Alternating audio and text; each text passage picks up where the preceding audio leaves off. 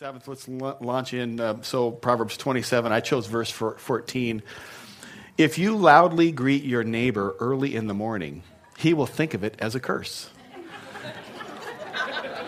Do you know that was in the book of Proverbs? It's wise, isn't it? You don't want to call your neighbor up at 5:30 and say, rise and shine. You know, they're going to think you... So Proverbs is fun. Today we're starting a new series, and we're going to be taking a look at a character in the Old Testament, a guy named Elisha. We spent a number of weeks last winter studying another guy named Elijah, which is kind of confusing, and I realize that we'll talk a little bit about that. But we're going to see how God chose this nobody, this really ordinary guy who was out plowing in his father's field, and the Lord called him, and how he responded was amazing. He pretty much, burned all of his bridges and took off to follow God. So we're going to be starting, and I'm going to call this a tale of outrageous faith. Outrageous faith. And I have a goal. I have one purpose in teaching on this topic, and that is I really believe that the Lord is going to build your faith through this series and to give you some outrageous faith yourselves. The context for this guy was, and you'll find this in 1 Kings, particularly in chapter 19 and other places, but you'll find that there was this prophet named Elijah. We talked about him last winter, and he was one of the great prophets of the Old Testament. He did some amazing things. You can see when he was doing things, and God had anointed him, that he had a sense of humor, but he was very, very bold. He did just some daring things. He was full of faith. And he was followed by another prophet whose name was Elisha. And that's real confusing. You could think that God could have changed the names just a little bit or put something in between there, but God did give us a hint about how to keep those two straight, and this is something that my friend Kathy Marzoff reminded me of this a long time ago. She said, the way you keep that straight is Elisha, who came second, it started with an S, which is alphabetically after the J. Okay, so there you go. For the rest of your lives, you'll be able to keep Elijah and Elisha straight, which one came in which order because of the alphabetically, okay? So you're smart now, so you'll be able to get that correct, and people who get it wrong, you can put your nose up and say, no, it went the other way around. Okay. Anyway, so Elisha was this guy who followed Elijah, and he was very, very bold. In fact, so bold that he asked for a double portion of anointing that his predecessor Elijah had, that's asking a lot. A double portion, and we'll find, and you'll see about this guy. There's actually more recorded miracles that Elisha did in the Bible than anybody else in the Bible except Jesus. So this guy did a lot of things that got recorded. And what I find fascinating about this guy, he was really, really ordinary. I mean, he wasn't the son of a priest. He wasn't a monk that lived away somewhere. He wasn't some sort of outward spiritual giant. He was just this ordinary guy. He lived at home with his parents. He drove a truck for the state of Washington, or he wasn't notable. He wasn't like Donald Trump. He wasn't Sister Teresa. It was just this ordinary guy, home, a farmer, working diligently in his parents' farm. And he lived in the 9th century before Christ. And at that time, the land of Israel was divided. There was a lot of strife between the kids, and a lot of people were worshiping this false god named Baal. So there was a lot of people that were just not following God.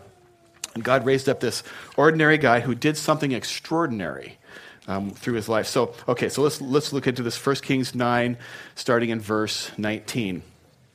So Elijah went from there and found Elisha, son of Shaphat. He was plowing with 12 yoke of oxen, and he himself was driving the 12th pair. Elijah went up to him and threw his cloak around him. Elisha then left his oxen and ran after Elijah. "Let me kiss my father and mother goodbye," he said, "and then I will come with you." "Go back," Elijah replied. "What have I done to you?" So Elisha left him and went back. He took his yoke of oxen, now this is crazy, and slaughtered them. Now it's going to get even more outrageous. He burned the plowing equipment to cook the meat and gave it to the people, and they ate. Then he set out to follow Elijah and became his servant. Somebody say to your neighbor, this guy is outrageous already. Somebody said it. I heard it. Somebody was. Okay, so here's where we're going to go with this. The second week of this, we're going to talk, because for a lot of us, our faith is just not real big. We have some, and that keeps us from being willing to dream big.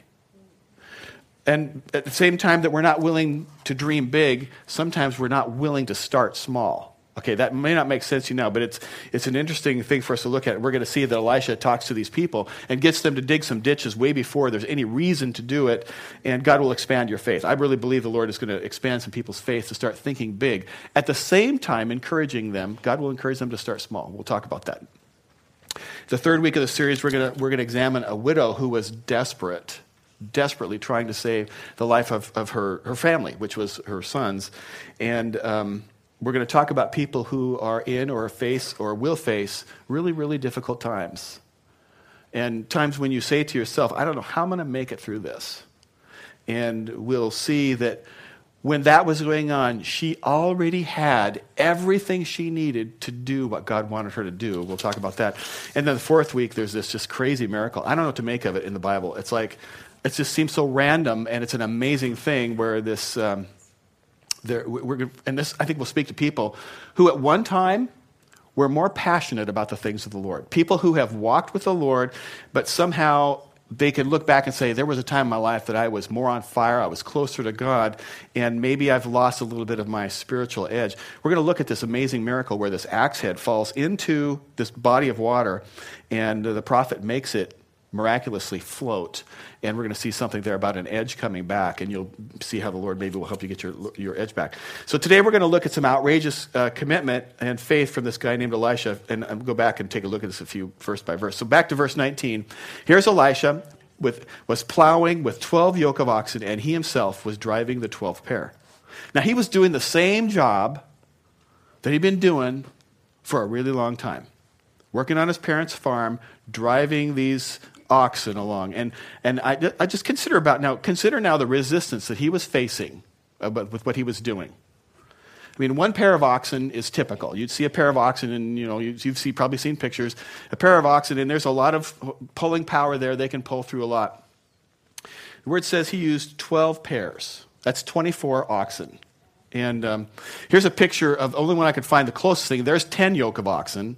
That's 20. So he had a longer train of oxen than this. So he had 4 more than this. That's a lot of them. And there's so much pulling power on this many oxen. I mean, you could, if the blade could take it, you could like plow through stainless steel if you had 12 yoke of oxen. I mean, you could really pull. In many places around the world today, oxen are still used. And sometimes they're in pairs, and sometimes they're single. So to pair up that many, we're talking about animals that we're pulling forward, and whatever's in front of there is moving out of the way. I mean, you really could. So there's something going on here. You don't yoke up all that extra work to put all that extra oxen on. You don't yoke up like that if the ground doesn't require it. So there's some real tenacity peeking through the deal here. And consider the monotony that this guy faced.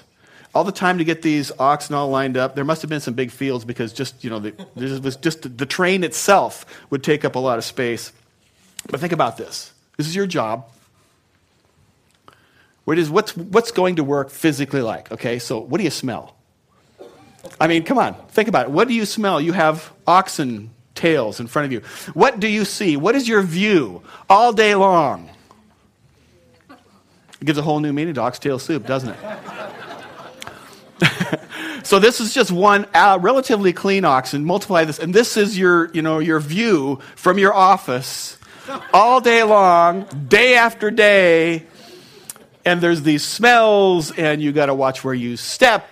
And okay, so it's not so cool, right? Day after day, every single day. And some of you, maybe you feel a little bit like Elisha here. You're not looking necessarily at oxen rears every day, but you're doing the same thing day after day. Day in, day out, and sometimes it just gets a little monotonous. It just can get, you're doing the same job with the same people. I'm not suggesting that the people you work with are oxtails, and I suggest you don't call them oxtails, but kind of maybe that's sometimes how you feel. Some of you, maybe you've got a sales quota that you do in your job or a production quota, and you do it day after day, and you get your quota, and then tomorrow's a new day, and where's the quota? Oh, that's yesterday, and you start all over again. And here you go. You got to, even though you met it, you got to do it again. Or maybe you're going to school and you're a student and you think all I ever do is I study and I work and then I pay the bills and I study and I work and I pay. Or you're a mother and I do a diaper and then I do the laundry and then I clean the dishes, diaper, laundry, dishes, diaper, laundry, dishes, diaper, laundry, dishes. And over time, the monotony and the repeating, and you can kind of start to lose your passion about something that you held passion for at one time. And that's where Elisha is, I think. But I want you to notice, he was really being faithful to his task. So faithful. And God will reward those who are faithful in the little things. Scripture teaches us that. When you're faithful with the little, he can trust you with much. And even though plowing the dirt behind a strain of oxen was probably not his favorite thing to do, even though he was probably physically tired, he may have been emotionally just nothing left anymore. In the middle of all that, he was stayed faithful to his daily routine. And God took him from where he was to a place of outrageous impact. And then at the end of the verse, the story says this great man of God named Elijah, he comes up, and this is somebody that Elisha would have looked up to. Okay? This prophet of God, you and I know about him, but they would have known who he was at that time. And so here's verse 19. It says, Elijah went up to him and threw his cloak around him.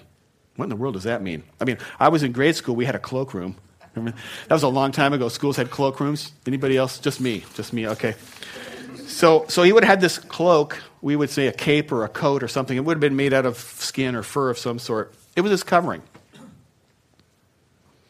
So Elijah walks up and puts his covering, symbolically saying, he puts his covering on top of Elisha, and he's symbolically saying, that which covered me is now going to cover you. That which was a mantle on me is now going to be a mantle on you. That which I was under, you're now going to be under. You're going to be my student, and I'm going to be your mentor. And as God has been working through me, now God is going to be working through you. And he put his mantle on and covered Elisha.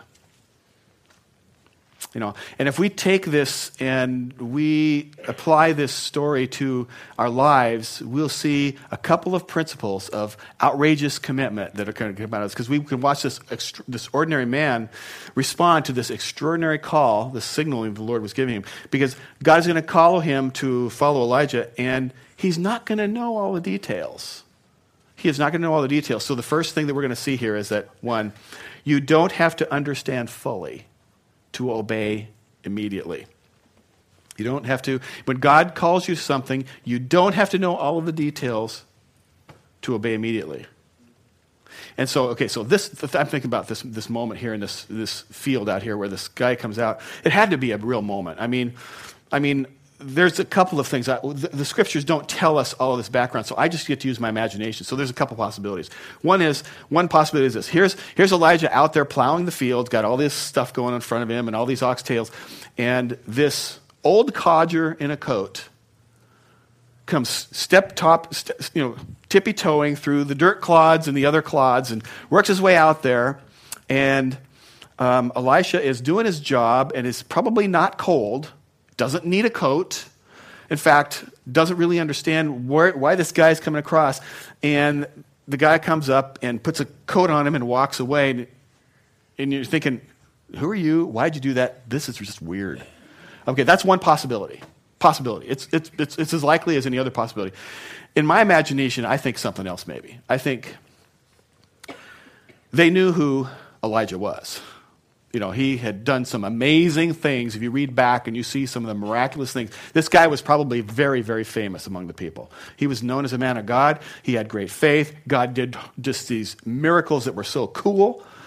And so now Elijah is out there plowing, and he looks over there, and here comes the prophet, and there's kind of a small group of people maybe following him along because they want to see what the prophet's going to do next. It's quite a deal. And I'm plowing, and I'm wondering, he's coming over here. Why is he doing this? I got to pay attention to my oxen. There's 24 of them here.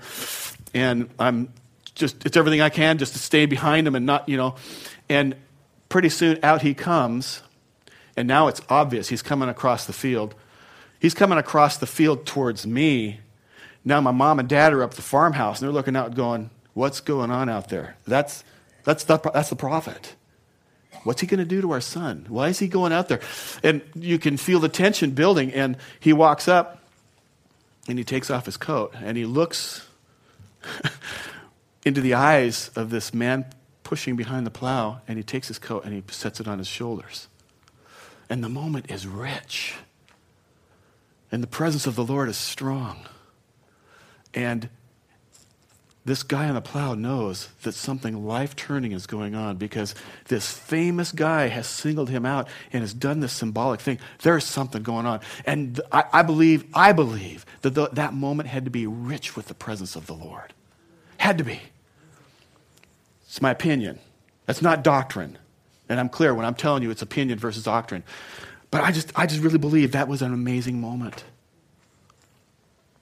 I think more than just, wow, this famous guy has given me attention. I think that Elisha was going, the presence of the Lord.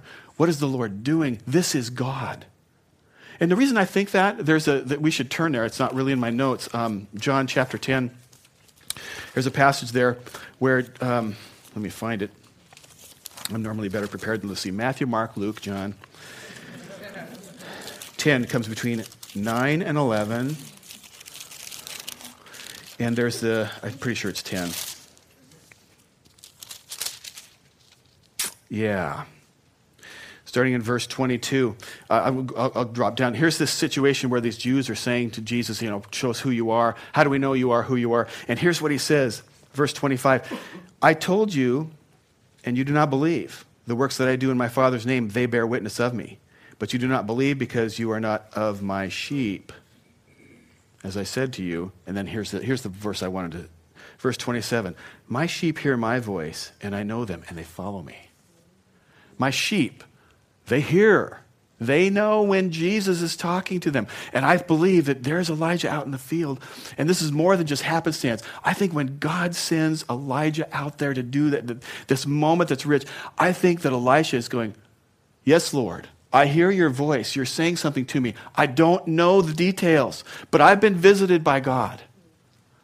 I got a coat out of the deal. There's something going on there. He walks into the field, places his coat, and this sense of the presence. Scripture says this. Elijah then left his oxen and ran after Elijah. Let me kiss my father and mother goodbye. And he said, then I'll come with you. Notice a couple things about this.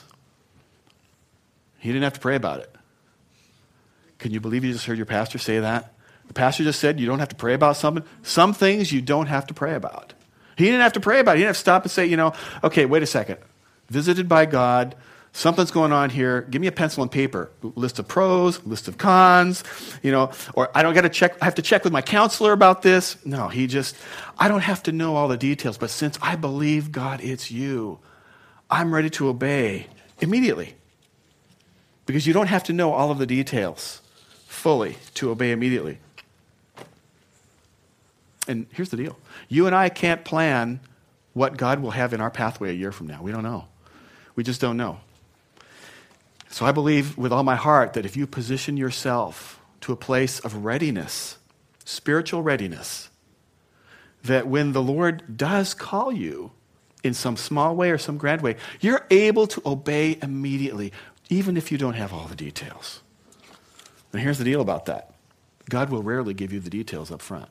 I just don't see that. I just don't. I believe that God will often strategically leave his plans vague.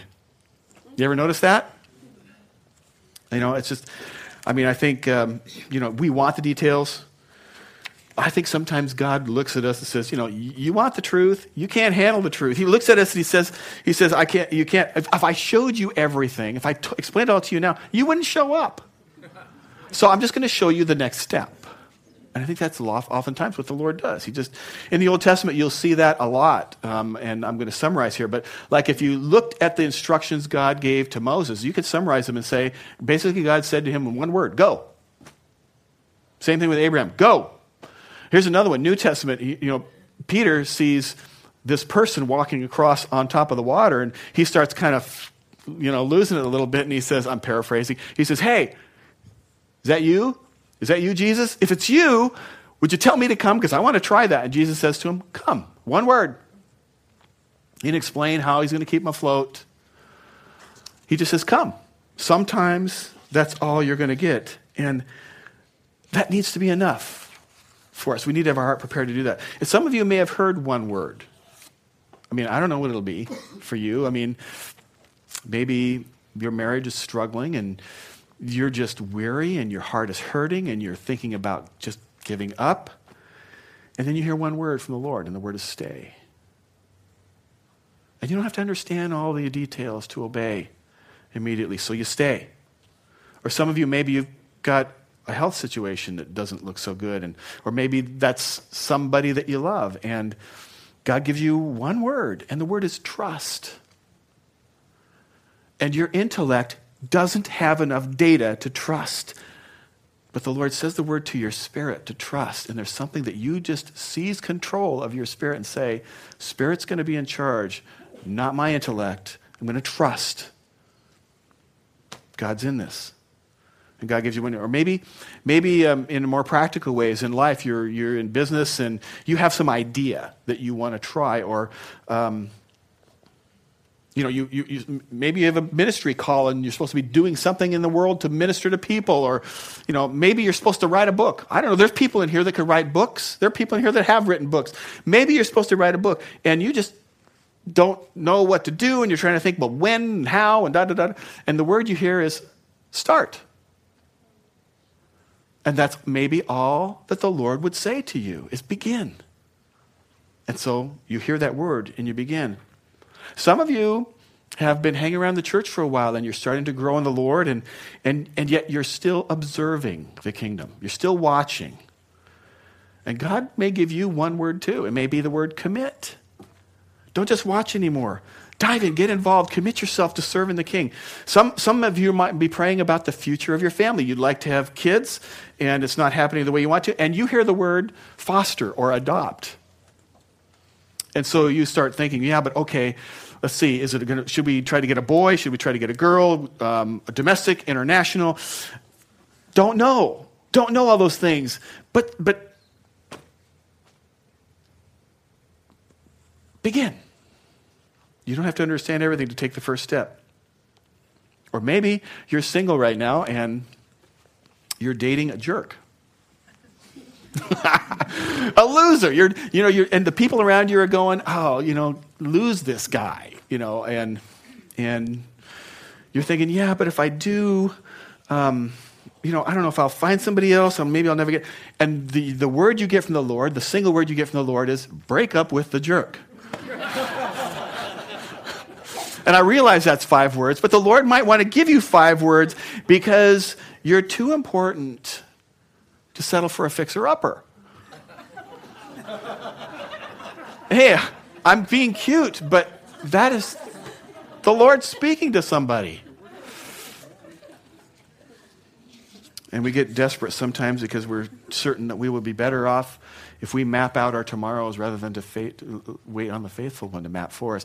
But the Lord gives us that word. He says, okay, I'm going to give you one step. Be faithful in that step. I'll give you another one. The Lord promises to order the steps of the righteous. The Lord says that you'll hear his voice. This is something that we can get there from here. And besides that, I'm done with talking about the jerk. We'd get rid of the jerk. You don't have to understand everything to do what God tells you to do. When I was back before ministry and I was working in the big corporation, I have to tell you, by the way, when I share stories about my personal life, I'm always split on whether I should do it or not. I want you to understand I share these with you because they illustrate something. They're not anything I'm proud of. Most of the stories that I would tell don't really put me in that good a light. And so I hope it's okay with you that I occasionally tell you stories from my past. So I was working for this big corporation for a long time. And I was in management and was kind of working my way through different management positions. And then they started talking to me about moving. Lisa and I have pretty much lived in this region forever. And they started talking to me about positions that they wanted me to take in different cities. And over the course of about a year and a half, they offered us positions in all over the country. Places where summer is an actual season. Places where there's actually blue sky. Places where, it was all over the country. There were Southern California and Northern California and New York, downtown and Orlando and Minnesota. Don't know why Minnesota, but there's all these different places. And basically they were saying, hey, here are some opportunities. Take these opportunities. You're going to move up. You're going to make a lot more money. We're going to make you rich.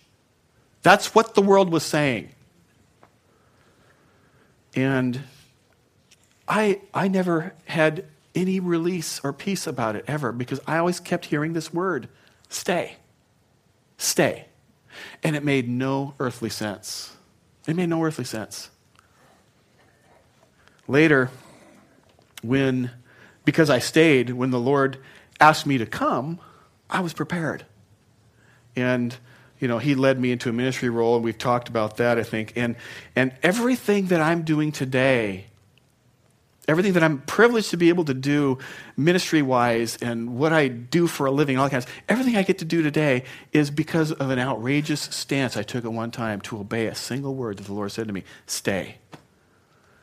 And God has used that process and that obedience to bask my family in blessing. I don't know how else to say that. My children have grown up meeting the people they were supposed to meet according to the Lord's best plan because I stayed. I've had ministry opportunities. I've had relationships build with people that would have never occurred if I had wandered off according to my will or according to what the world said was best for me, rather than a simple word that didn't make a whole lot of sense, but it was so clearly Lord. So clearly, because remember, the sheep know the shepherd's voice. And I am to this day, I'm telling you, I am incredibly grateful for the way the Lord has blessed me and my family, and so that's where I am. So some of you, when you hear one word, you're going to be crazy, outrageous enough to say, Lord, I don't know all of the details, but I know you're in this, so I'm going to do it. I'm going to obey immediately. So thought number one is you don't have to understand fully to obey immediately. The second thought is this. Those God uses the most are the ones that hold on to the least. This is going to speak to somebody because those that God uses the most are the ones that hold on to the least. So watch what happens with Elisha in verse 21. So Elisha left him and went back. He took his yoke of oxen, these are the animals that provided him with a livelihood, and slaughtered them. He killed them dead. They're dead. Then what did he do with the plows? He burned the plowing equipment to cook the meat and gave it to the people, and they ate. He made a bonfire out of his equipment, cooked the animals, and had a big old barbecue with his buds, okay? Then he set out to follow Elijah and became his servant. And that story is outrageous through and through. God's calling me to go and follow and be a prophet, maybe even be bigger, this kind of thinking going on. So what do? I kill the cows and burn the plows. Kill the cows and burn the plows. That's outrageous. Now, maybe you can make a spiritual case for killing the cows. Because when the Lord would do things, it was common for the people in this culture to have a sacrifice. You can maybe make a case for burning the cows up. But when he goes and he burns the plows, that's almost like burning up plan B. There's no plan B. He has just burned his bridges. There's only plan A, obey the Lord. Plan B doesn't exist anymore. Now, if I'm, as a father, my kids come to me and they say, hey, I'm going to go follow the Lord with my life and so forth, and they come up with their plans, I'm going to say, I'm proud of your faith and everything, but I think you should hang on to your plows and your cows because they might come in handy later. I'm just being really transparent. My faith would want to protect them from my lack of faith, I guess. I don't know. But but that's honestly what I'm thinking. Follow God, but keep the cows just in case God doesn't show up. That's the lack of faith. In Scripture, you'll see lots of times when people are so moved by God that they do these outrageous things to follow Him. You see it in the disciples when Jesus comes upon Peter in, I think, Luke chapter 5 or so. He's fishing, and it's been a bad fishing day. And Jesus doesn't know anything about fishing. He's just this dude, and Peter's an expert, and he's got his own boat. It'd be like you walking down to Westport, and the boat comes in, and there's nobody getting off with any fish, and you have nothing to do. But you go up and say, hey, Captain, you had the fishing lines on the wrong side of the boat. Go back out and do it again. They're going to look at you like you're nuts, right? But for some reason, the sheep know the shepherd's voice. Pete says, oh, okay. Out they go. They put the nets on the other side. Now there is so many fish, the nets break, and they can't contain it. And now Peter's going, wow, you're God. There's something going on. There's a real encounter here.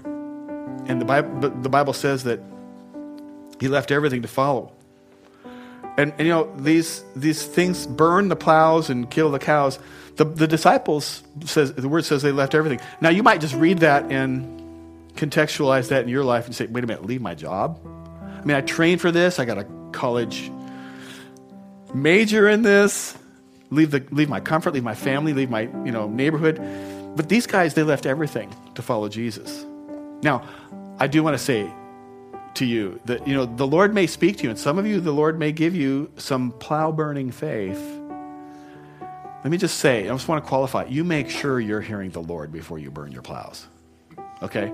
I don't just go say, hey, I'm sick of my job. I'm out of here. I hate you, boss, and then burn the building down. I'm not saying that, okay? I'm not telling you to do that. That's not what I'm talking about. I'm talking about when you know that the Lord has spoken to you and he's calling you to follow him somewhere in something. Sometimes when you're so convinced that you're going to do it, you're going to burn the bridge because you're not going to turn back. Something's happened in you and you're never going to be the same, and you can't go back because God is calling you forward. When God gives you true plow-burning faith, you will do whatever it takes to follow him. Whatever it takes. When these guys at AT&T were, asking me to move, they were offering me success. They were saying, we can make you rich. They said those words. And they would have been right.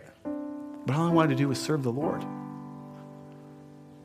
So I very, very respectfully one day went into my boss and I said to her, I'm really grateful to this company. I'm grateful to you. I respect you. Thank you. But I just can't do this anymore. I just can't. And I burned the bridge, very respectfully burned a bridge, and left a very lucrative career to go and serve God. And you won't find a happier married man, a more fulfilled man than the one you're looking at. You won't.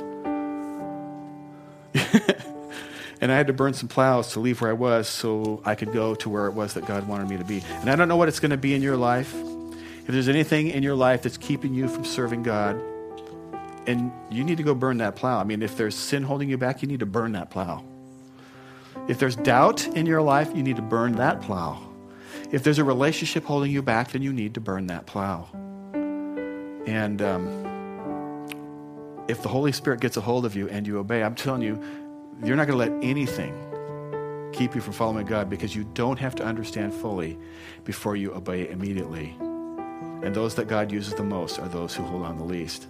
Now, I think for some of us, as we're done here, I'm going to ask you to come and pray. I'm losing my voice. Would you mind helping me with that, Pastor Eric? I know you would. I think some of us, we have a blankie.